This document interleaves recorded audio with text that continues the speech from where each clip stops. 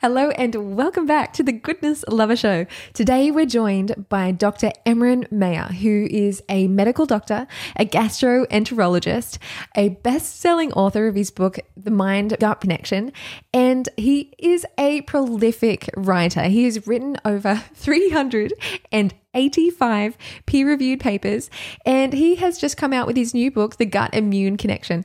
We're going to be talking all about how our gut health plays into our immune system and how to best eat for our gut health. Let's get into it.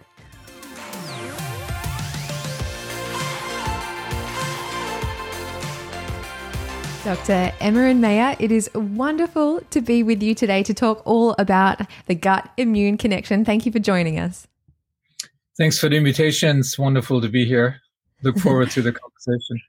Awesome. So when I originally asked you to be part of our series, The Gut Brain Solution, I actually had a very hard time figuring out how to write your bio because I could only put in a couple of characters, and you've done so many things. So you're a medical doctor, you're a gastroenterologist, you're a professor, you're a best-selling author.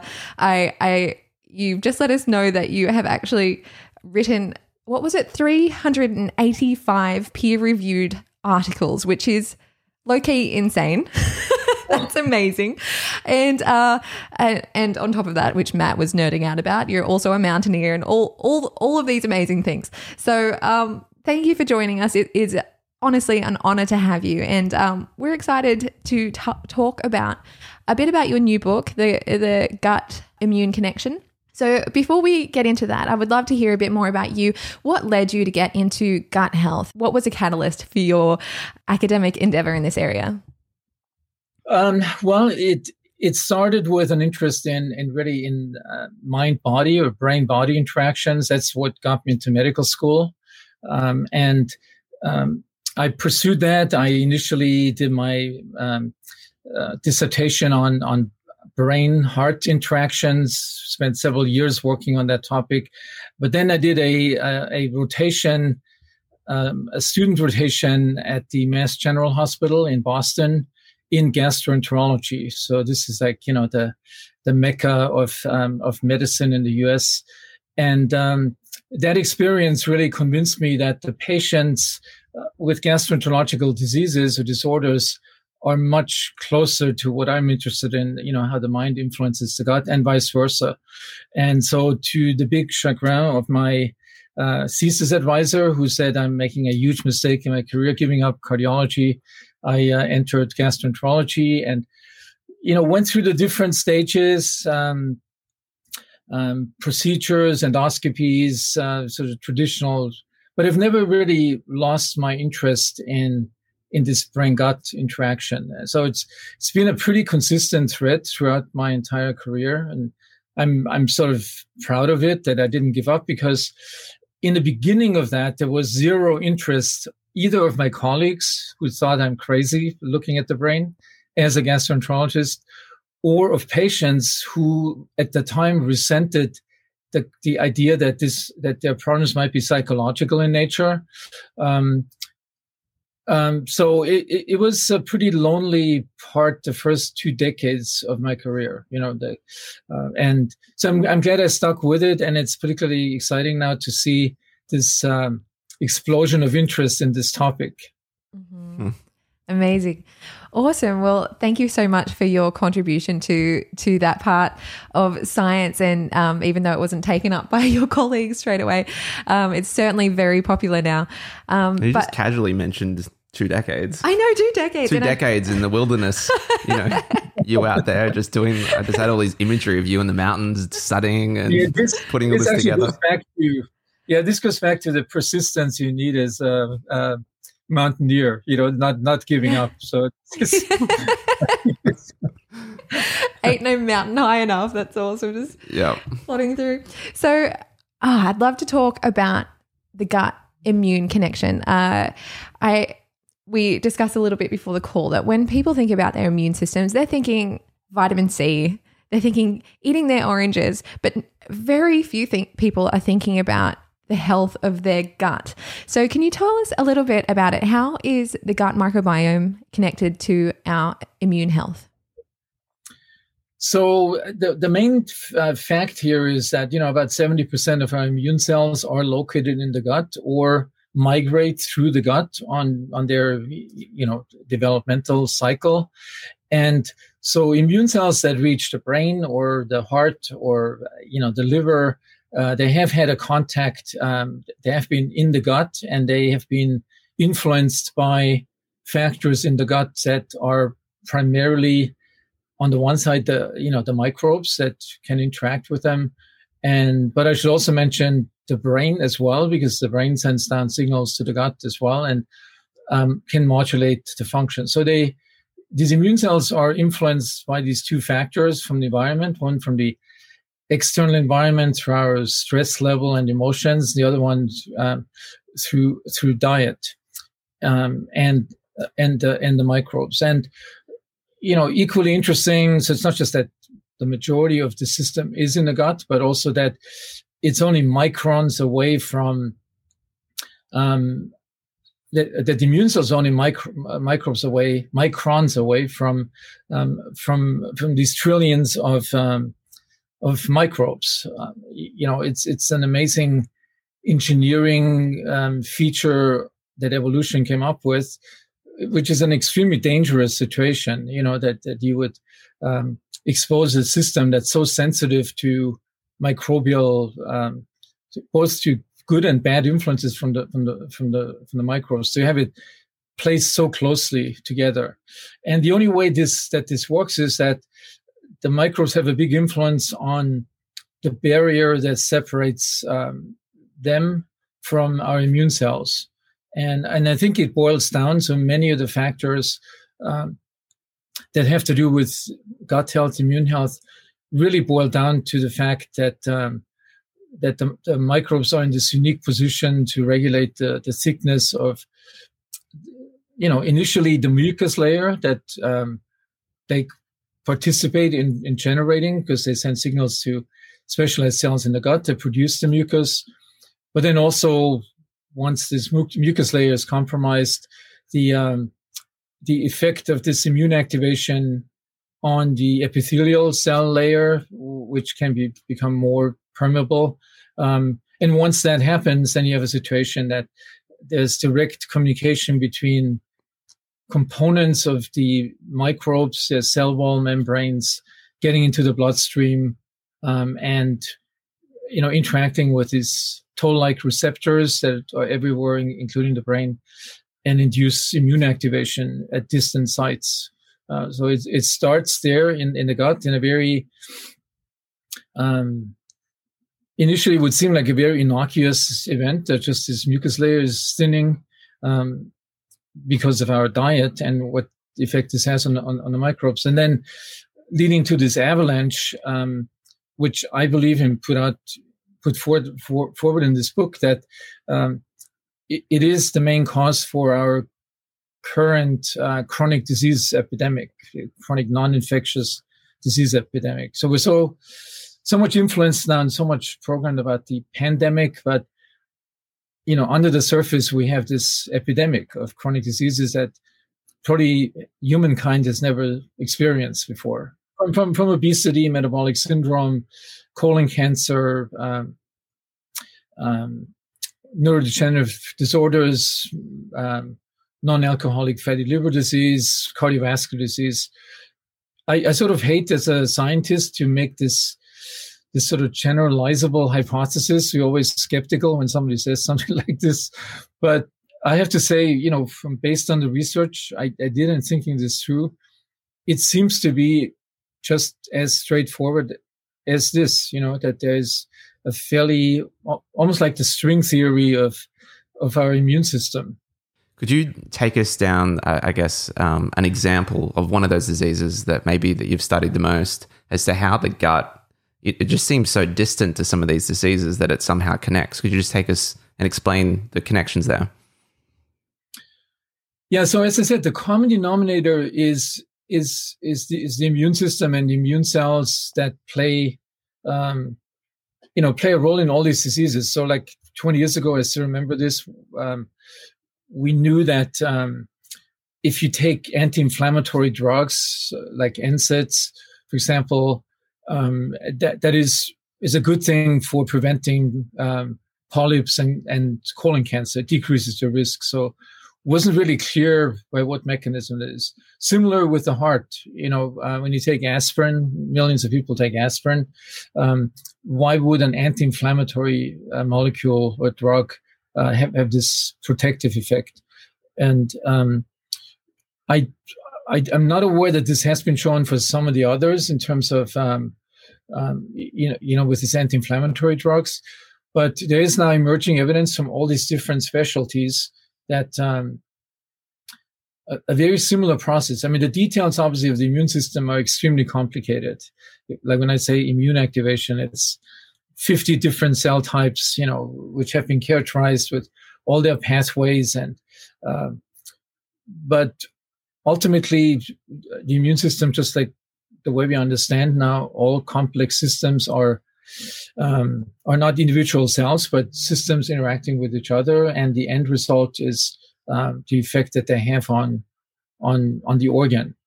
So one, let me just think about an example that would.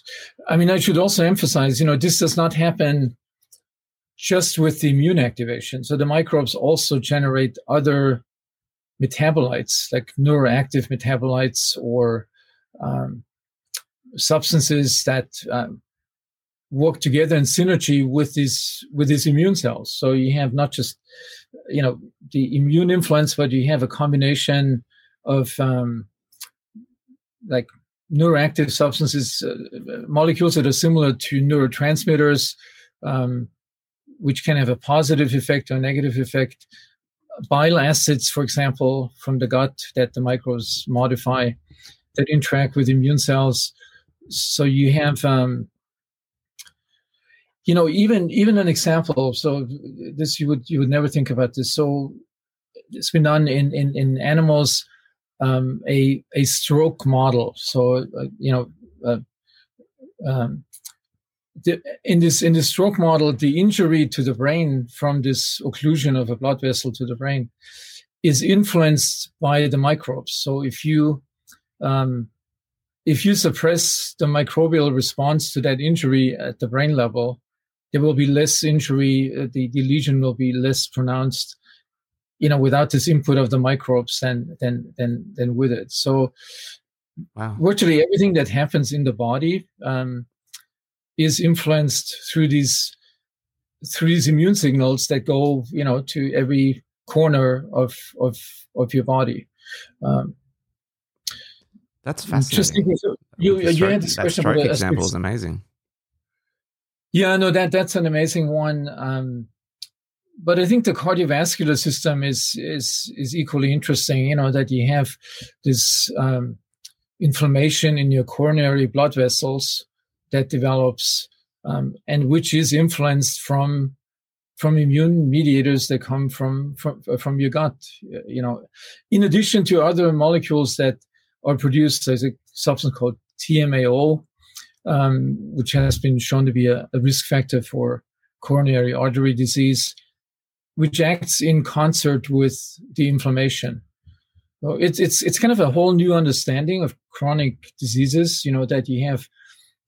I mean, I sort of like to see this as an interaction of the immune influence, this low-grade immune activation, the genetic vulnerability. So not everybody, who has like metabolic syndrome and this phenomenon called metabolic endotoxemia, where you have inflammation in your blood. But people that have the vulnerability, family history for Alzheimer's disease, they will be particularly prone to develop this. And then the third arm are these other microbial substances so you have three areas that interact with each other. So it's not a one-to-one, it's like you can't say to this person, you eat unhealthy and therefore your risk, so you're going to get Alzheimer's disease. It's always this combinatorial thing that we, systems biology, systems medicine really has that concept. It's no longer one cause. It's just multiple factors interact. Interesting. Very interesting. For those listening, Dr. Emeran, they might be thinking, Okay, I'm confused. I thought the immune system was a good thing. How come it's associated with so many bad things? Could you tell us a little bit how the immune system can go awry and contribute to all these morbidities? Yeah. So yeah, I mean, obviously the immune system is a warning system. You could almost compare it. It's an ancient form of a stress response system. It monitors the cells in the lining of the gut, the dendritic cells that have these little extensions into the gut that monitor, what kind of bacteria there. And the minute a bad one, a pathogen appears, they ring the alarm bells, and you get systemic inflammation. So this whole system works perfectly as long as you have maintained that barrier between the microbes on the one side and the immune system on the other side. And there's a pretty elaborate regulation of that layer. There's many microbes that contribute to the integrity of that barrier. And then you have like the lining of the gut, which has this very tight junctions that absolutely prevent anything going through. So it's an engineering feat the way this came up in evolution. What evolution did not foresee, it's really interesting, is that humans would go on a diet and would be exposed to chemicals in their environment that would damage the microbes, the microbiome, enough to overcome that protective mechanism.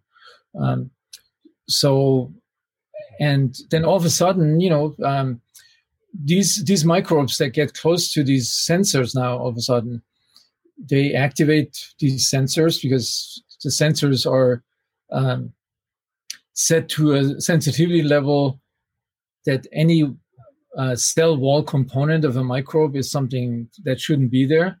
So even when they see a good bacteria, and this comes in contact with these sensors, then they will ring the alarm bell, and they will send out cytokines on the other side of this barrier, and then it sets off this cascade. The cytokines will weaken the tight junctions between these cells lining the gut, and then all of a sudden, intact bacteria can get through. And the immune activation happens primarily, it's not because the microbes produce some substance that stimulates the immune cells. It's the cell wall component, proteins that make up the cell wall, that interact with these specialized receptors, these toll-like receptors. And whenever that happens, then that triggers the whole cascade of cytokine production. Cytokines travel through the body, can cross the blood-brain barrier, can change the blood-brain barrier permeability. So the two barriers that normally separate us from the gut is one, this layer in the gut, and the second one is the blood-brain barrier, and both are compromised when there's these cytokines reaching them. Wow. So what can someone do about this? Is there a certain lifestyle or way to eat that can help promote a healthy gut? One of the main things is really to change our diet. And again, a fairly simple recommendation, a largely plant-based diet. If you do it for religious or spiritual reasons, being vegan is as good, even though the health numbers do not look as good as for a largely plant-based diet with some fish in it. But there's also not as many studies. So that's a relatively easy recommendation. And I think despite all the annual or semi-annual publicity around the new fat diet, I think microbiome science is clearly established this now. If you determine your diet based on what's best for your microbial diversity and richness, that will automatically be ideal for your own health, your gut health for sure. And from what we talked about, this close link with the immune system for your overall health. And there's many cross-sectional epidemiological studies that support this. And there's now a slowly growing number of interventional studies where people like randomized controlled trials, where it's been shown that there's that this kind of a diet will affect positively the microbes, their metabolites, the immune system activation, and clinical outcomes. So I think there's a few exceptions. The keto diet is obviously a good thing if you have a child with intractable epilepsy. This diet seems to be the only thing that really works. There's some questions about, does a keto diet work for advanced stage of cognitive decline, Alzheimer's disease? But in almost all disease areas, from Parkinson's to Alzheimer to fatty liver, colon cancer, inflammatory bowel disease, this largely this microbiome targeted diet seems to be health promoting. Kind of remarkable. It almost would seem that, again, coming back to evolution, I mean, this is the diet that we really have optimized, that our systems are optimized for. Mm. And you would say, what aspect of that diet particularly are we, if you look back in our history, what are the type of foods and is it the type of foraging? Is it a whole combination of factors that has led to that? Yeah, so the two, if you go back in our evolution, we never had food that with this high caloric density that we have today. Our ancestors had to live primarily from, foraging plants and many plants and leaves and tubers with very low caloric density and a lot of high fiber content. So they, in order to get the calories that they needed, to run or to migrate from the African savanna into Europe, they needed a lot more calories than freely available calories were available in these foods. So the system developed that the microbes specialized in breaking down the fiber and generating absorbable metabolites, like many of these short-chain fatty acids. So our ancestors satisfied their dietary needs, or their caloric needs, to a significant percentage from these microbial fiber digestive products. And so I think that's probably the main reason why this system developed. And this has obviously changed dramatically today, because today, or in the last 50, 75 years, in Western commercial food production, we have put every effort into taking the fiber out of food and making it the white rice and the white bread and the Wonder Bread and all these things that they no longer have a gram of fiber in it. And so these foods have a very high caloric density, and they're being absorbed immediately after you ingest them in the small intestine. So we have been starving our microbial partners in this, that before we were relying on them. So now we're starving them. And I think that the collateral damage from the situation are our chronic diseases.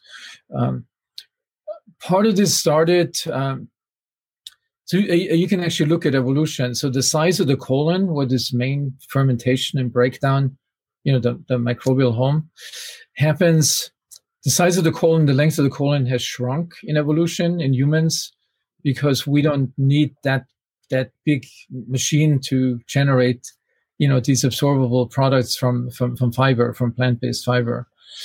That's really interesting. Yeah, it's sort of this really makes a lot of sense why we're in the situation where we are. And I think there's obviously great efforts now on, Will Bulcevich's book obviously, goes in this direction. And it's kind of interesting, because when I was in medical school, fiber was something that you were thinking about in normalizing your bowel movement frequency. That was our thought not that long ago, that this is the main purpose of fiber. And so in the meantime, this has completely changed. I think there's still culture wars going on in this diet field, that some people adamantly defend their, when you look at these paleo diets or keto diets. So those are just as extreme because everything that's in these diets is absorbed proximally in the small intestine and does not feed your microbes.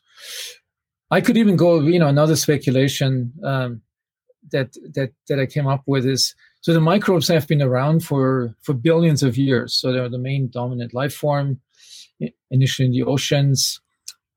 And they use that time for a lot of learning, and a lot of this information that they learned, they stored in their genes. So you have millions of genes compared to our mere 20,000 genes. It's a lot of information stored in this. So they are pretty much the most intelligent life form, you can say, on the planet. They will almost certainly. I like that. I knew I was smart somewhere. Just the look in my gut. They will certainly survive any global disasters or climate change. It's the microbes that will survive it, partly because of that intelligence. So I often thought about this idea. Why would we want to? Why is the diet that is optimized for the microbes the best for our health and also for planetary health?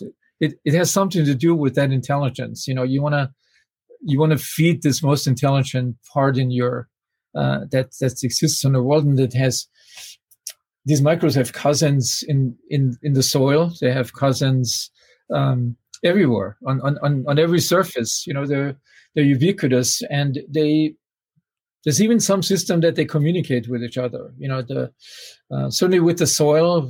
If you grow a healthy plant in a healthy soil, that health is stored in these polyphenols in the plants, which then we eat, and which are beneficial for they send a health message to our gut microbes. And so a very close connection or communication channel between the soil microbes, the cousins of our gut microbes, and us. So I think that's super interesting. That's a wonderful perspective as well. Humbling. Yes. Humbling, but also I am smart and we are connected around the world. Like, it's not when we are destroying one environment for a resource, we're not seeing that connection that actually we are biologically connected to that environment as well. Yeah, we are. And, it shows you, for example, with these pandemics, so these pandemics arise in part because most of them come from animals, these zoonotic diseases, and there's just two reasons why we see that. One is the way industrial farming or animal husbandry is incompatible with health of the animals, and the microbes obviously play a big role.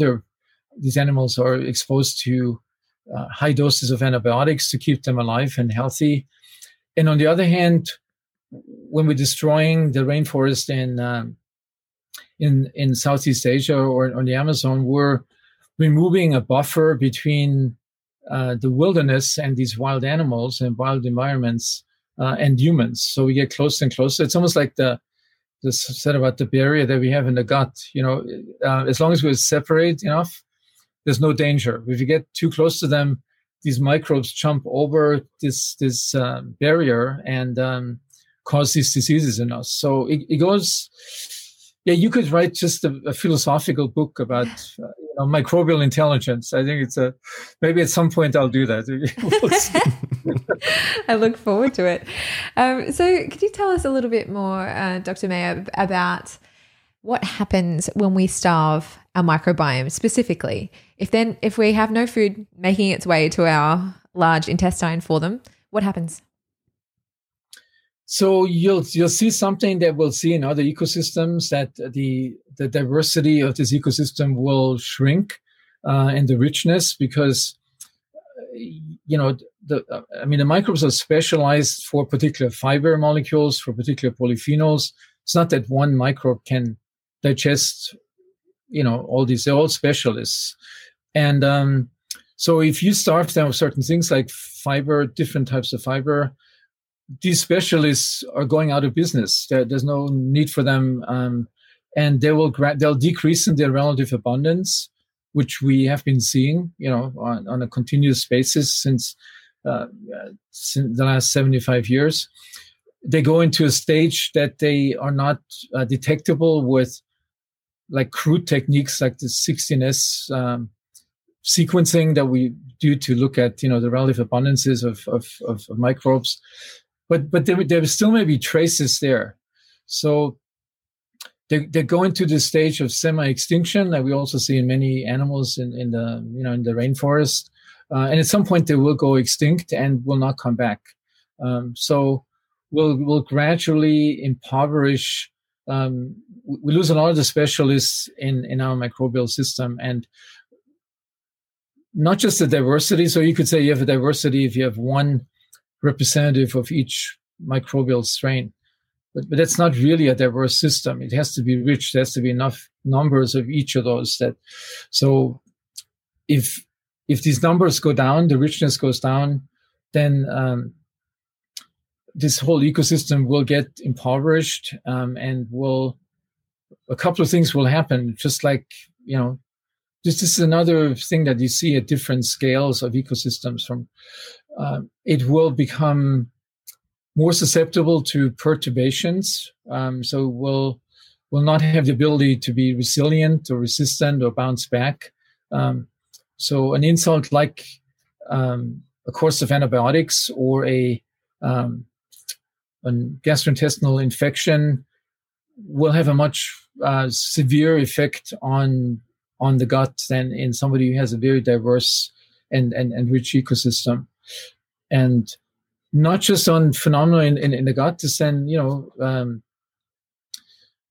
the communication then with the immune system is also impoverished. So this learning process that teaches the immune cells what's good and bad, differentiate between good and bad, this gets impoverished with a declining richness and diversity, and that leads to the immune system making these wrong decisions, attacking our own cells, autoimmune diseases, or overreacting to beneficial components in the diet. That would be the food allergies and food sensitivities. So, so microbiome science, and not by coincidence, a lot of people that went into this area were ecologists. They came from ecology, and they can apply and scale what they've learned in natural environments, in rainforests, directly to same mathematical principles. Okay, interesting. So we touched on the pandemic before. You mentioned zoonotic diseases, etc. It's implied in what you said before, but would improving the health of our microbiome, which improves our immune system, would that help us in this pandemic environment? Yeah, so there's, obviously all the science has not come out yet, about the risk factors and the vulnerability factors. But one thing is pretty clear, that in the US, for example, and I'm sure it's the same in Australia, that populations that have a lot of what's called comorbidities, which are essentially diseases that all fall into this category of these non-infectious disease epidemic, the same diseases. So people that have more of these diseases, which I would say have more of this diet-induced compromised microbiome and immune system activation, that they have a significantly higher risk of developing COVID-19 infections in general, but particularly more severe courses, and are more likely to develop this long COVID complication that symptoms don't go away. And so that's that is pretty clear, that a healthy diet that and that leads to a greater health, greater gut health, and less of these comorbid conditions is protective against these viral infections. The virus itself does not really go through the gut. There's other viruses that do that, but this one goes through the pulmonary system. But as we talked about before, the immune system in the lungs are strongly influenced by the immune cells from the gut. So it's kind of a long distance effect. And I would bet all my money on it that there is a fairly close connection between those. I mean, there's other factors in the U.S. People that are in these vulnerable populations have less access to the healthcare system. There's racial factors that they usually. It's more likely to be, African American or Latino populations. But I think the main thing is this connection through this chronic disease epidemic that almost all these people, I mean, just if I look at TV and I see the patients, most of them are, you can tell it just on TV, are obese and that end up in the ICU. And I should always say, I'm not, when I talk about obesity, I'm not talking about the cosmetic aspect of it. That's everybody's own choice, but it's the metabolic associations, that's really the dangerous part. And you would say potentially those that enter into a acute respiratory response, like that really inflammatory response that's happening in the lungs, you're going back to the beginning of our conversation, you would say that there's a metabolic connection there. There's something that the immune system that, which is starting in the gut is being compromised, and perhaps someone having a higher, immune response in their lungs would be a potential result of gut dysbiosis. Is that? No, absolutely. And this, there's this phenomenon called the cytokine storm that investigators or physicians have identified on patients who do the worst. So this means an exaggerated cytokine inflammatory response, which likely, has its origin at the gut level. That this system is just, I mean, this is something that, these unhealthy interactions of the microbes with the immune system ultimately end up in different patterns of exaggerated immune system responses. So in the allergies or in the autoimmune diseases, these are all exaggerated responses to normal stimuli. And certainly with the metabolic situation, this metabolic endotoxemia, there's no pathogen that triggers that. There's no bad microbe. It's triggered by the contact of immune cells with the good guys in our gut. So this is most likely the link, this exaggerated immune response that affects manifestations in different organs. Interesting. So you would say one of the biggest casualties, maybe the largest casualties of the pandemic has been our anxiety levels that's been circulating around, but due to media. And so it would be wrong of us not to ask you about that as well with your previous book and the gut-mind connection. So tell us about that. What's happening during the pandemic with people's anxiety levels, and what's the curious gut connection that's happening there? Yeah, so no question that this is something that is not as life-threatening, the increased anxiety, and there's been an increase in overdoses. So it doesn't just affect the anxiety, but also substance abuse, the frequency. I don't know about suicides, but it certainly has had a major effect on the brain. How much of that is driven by simply this dramatically changed interaction between humans in society, the social isolation and the uncertainty, and always the fear that some people have more than others to get infected. That's certainly one thing that's easily understandable. How much of that has actually happened through our microbes influencing, the brain, these psychotropic influences?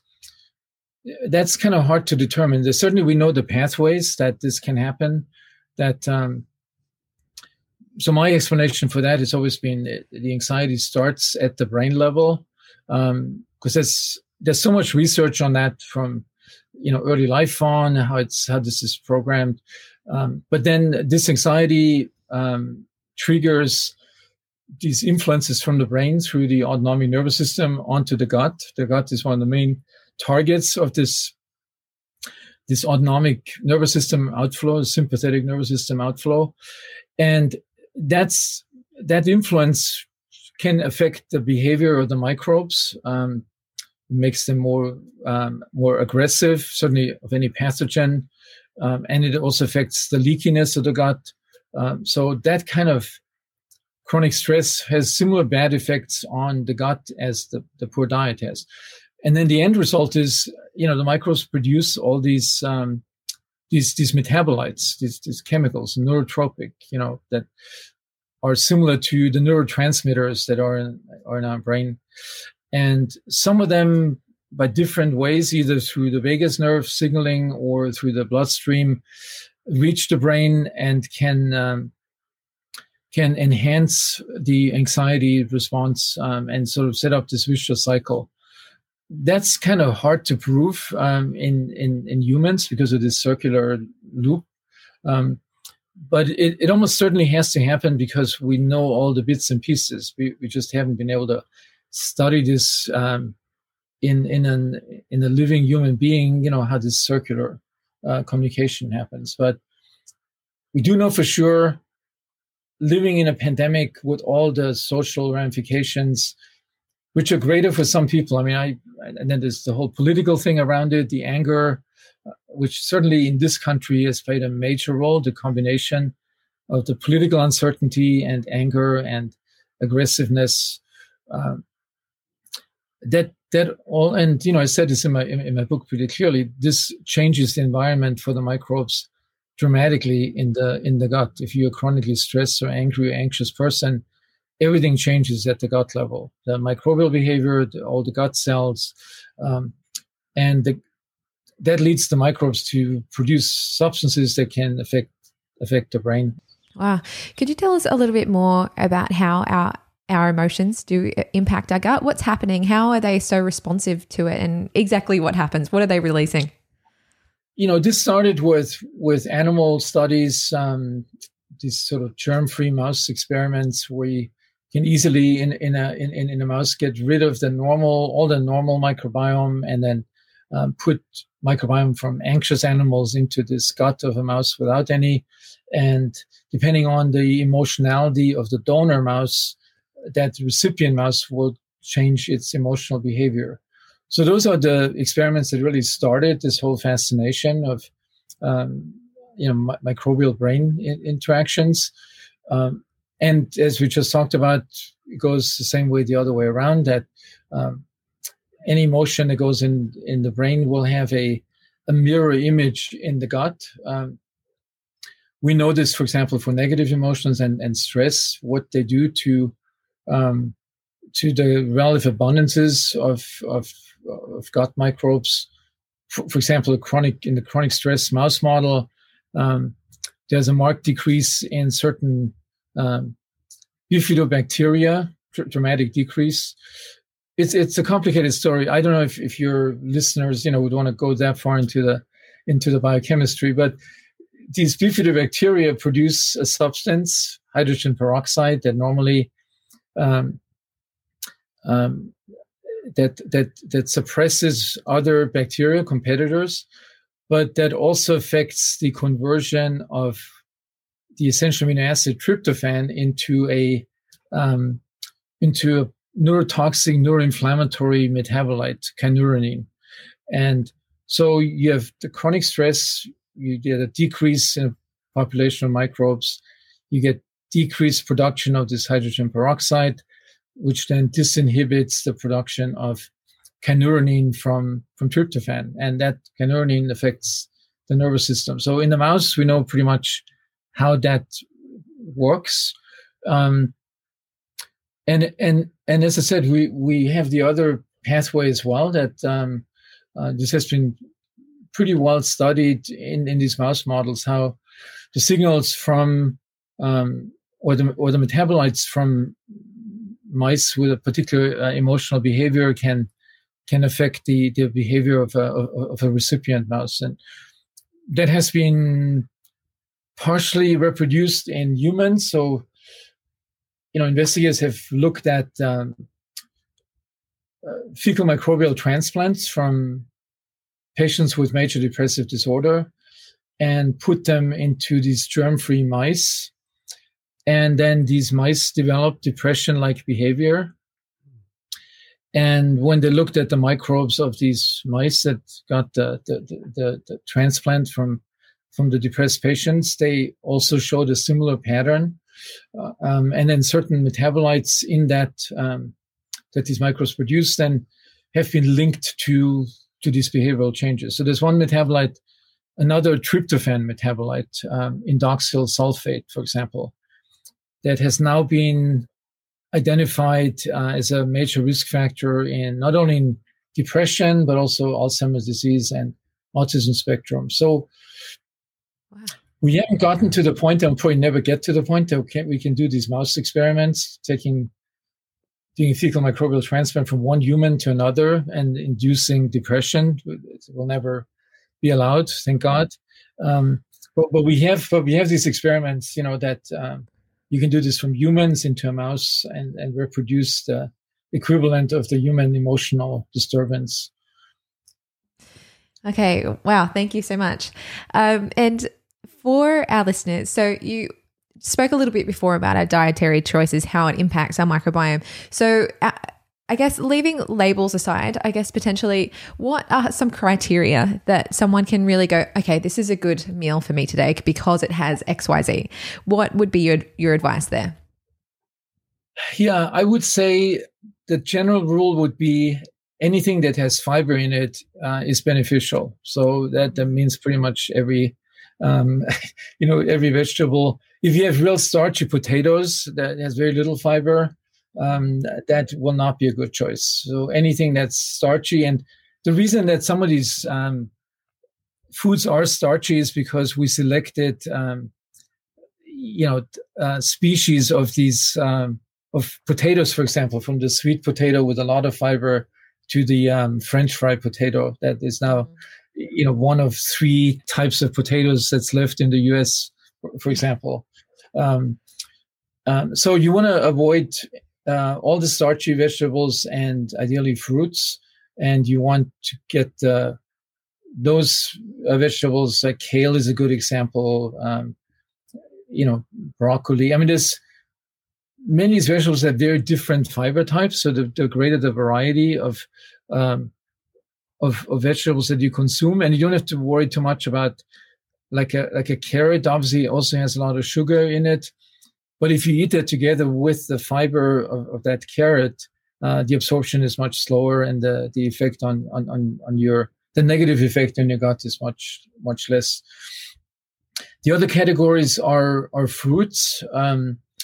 So fruits are not the highest in fiber, but in general, with some exceptions, but they're high in these polyphenols, these large molecules, that have been labeled antioxidants, and it was found that the bioavailability is extremely low. So if you eat these foods, these molecules are almost not detectable in your blood. So they require the microbes to break them down, and they, just like the fiber, will increase the diversity and richness, and the microbes in exchange will produce all these smaller molecules of phenolic compounds that have health benefits. And I should step back.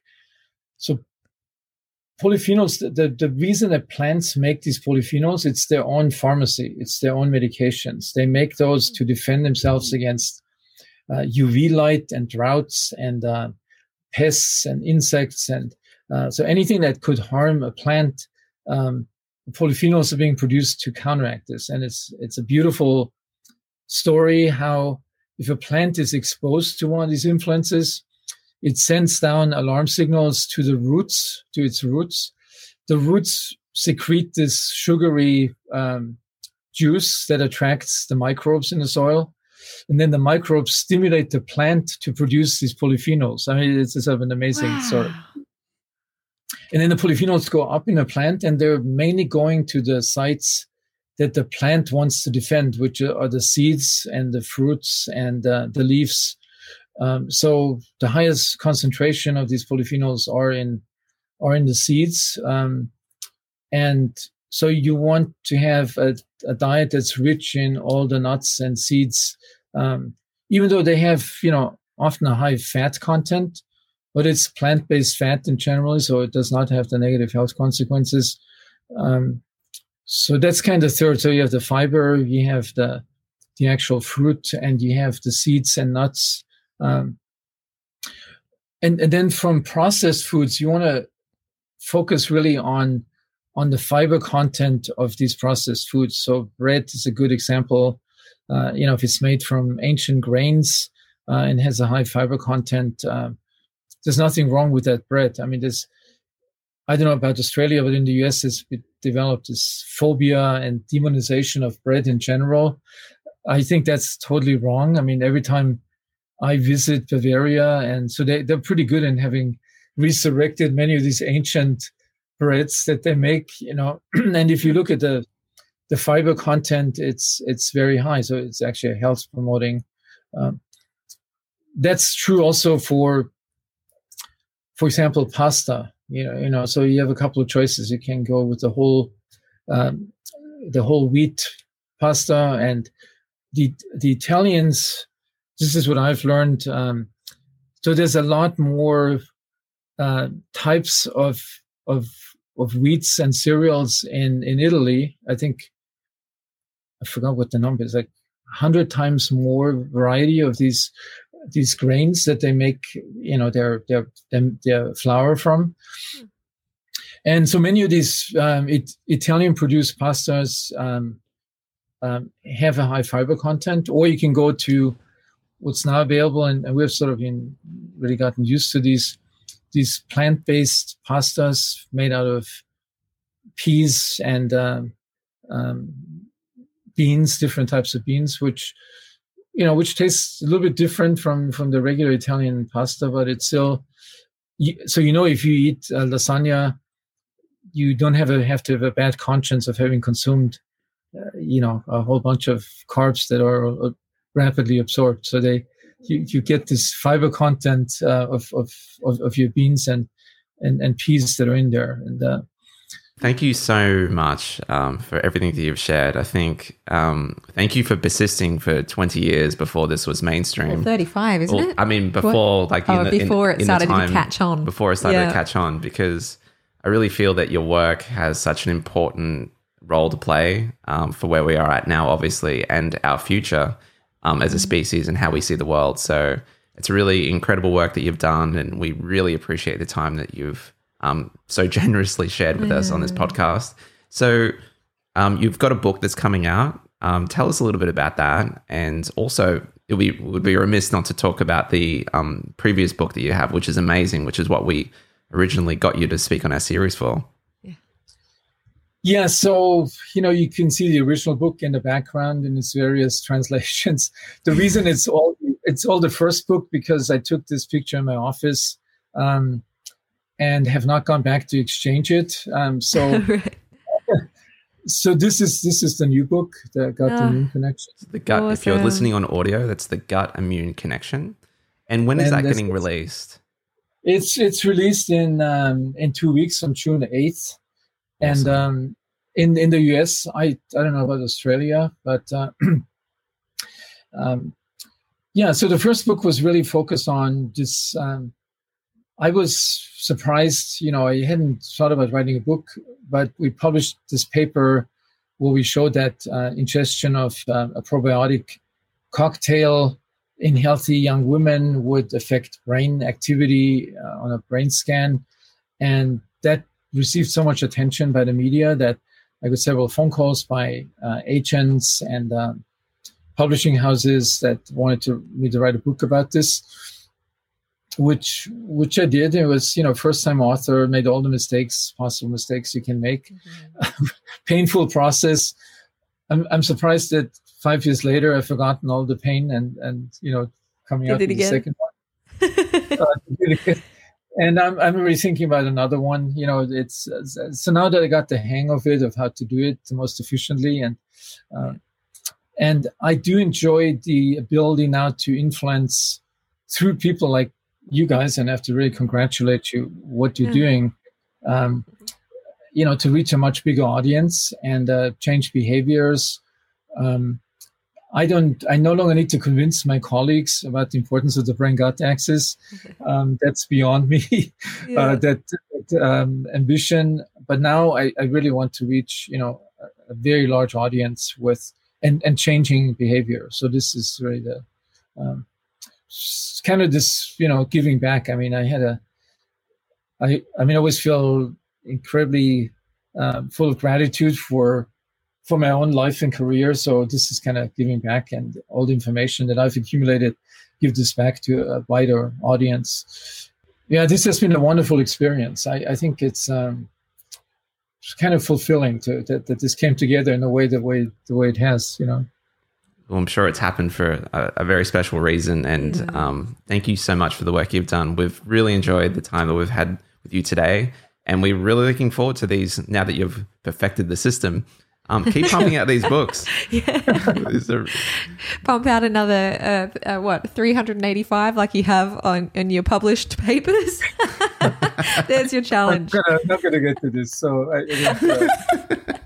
I mean, the papers have become boring. Really, it's still.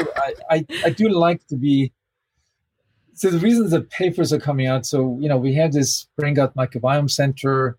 I love to interact with students. I think this is sort of another thing. Shaping the minds and the career trajectories of young people. I mean, it's which is working. Once they've gone through I almost say brainwashing of medical school that ignores many of these factors. Like before that, these brilliant students, I mean, this is the crop of the crop, are so open. And I would also say it's mainly female students that feel attracted to this more holistic view of health and, what we can do for health. So, yeah, this is something that still makes me write the scientific papers with the students, but otherwise I think I would totally focus on the book writing. Well, I'm very thankful that you're still writing the papers. As we were saying before the call, I've been writing some papers on the gut brain connection, and as I've been going through PubMed, I've been like, I like this article. Who's it by? Oh, Emeran. And I like this article. Who's it by? Oh, Emeran again. Over and over and over. So thank you so much.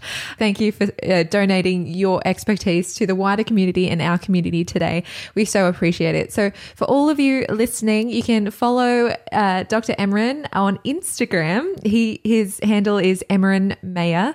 Nice and simple. And you can check out his website to get the links to his books, The Gut Brain Connection and The Gut Immune Connection, which at the time of the release of this podcast, both of them should be available. So very and sign cool. Up Thank for you the so newsletter. much. Yes, the newsletter. On the website, sign up for the newsletter. You're becoming quite omnipresent, Emeran. So that's wonderful. We can keep in touch with you everywhere. So thank you again so much. We so appreciate your time, and we look forward to seeing what you come out with next. Okay, thank you guys. Really appreciate this. You're wonderful, and your message is great. So thanks for doing this. Well, that was a show record for a length of interview, and there was just so much to ask him. So much to ask. We could have spent hours asking him more questions. So we really hope you guys enjoyed the amount of content that we covered as much as we did. He is certainly a sage, you would say, in this space. Like, he is so knowledgeable, and obviously his academic record speaks for itself as to the impact that he's had on this entire space. It really inspired us. His work helped pioneer and inspire us for the Gut Brain series that we created, and it's huge. And so we really hope you enjoyed it. So let us know in the comments what did you get out of that particular interview the most. There's so much we did cover, so we'd be really curious to hear from you guys as to what you thought was the most interesting. And don't forget to give us a like and a subscribe. We have more exciting interviews coming up. So make sure you don't miss out on any of those by staying subscribed and hitting that little notification bell. That means you won't miss out. All right, we'll see you guys soon. See you next week.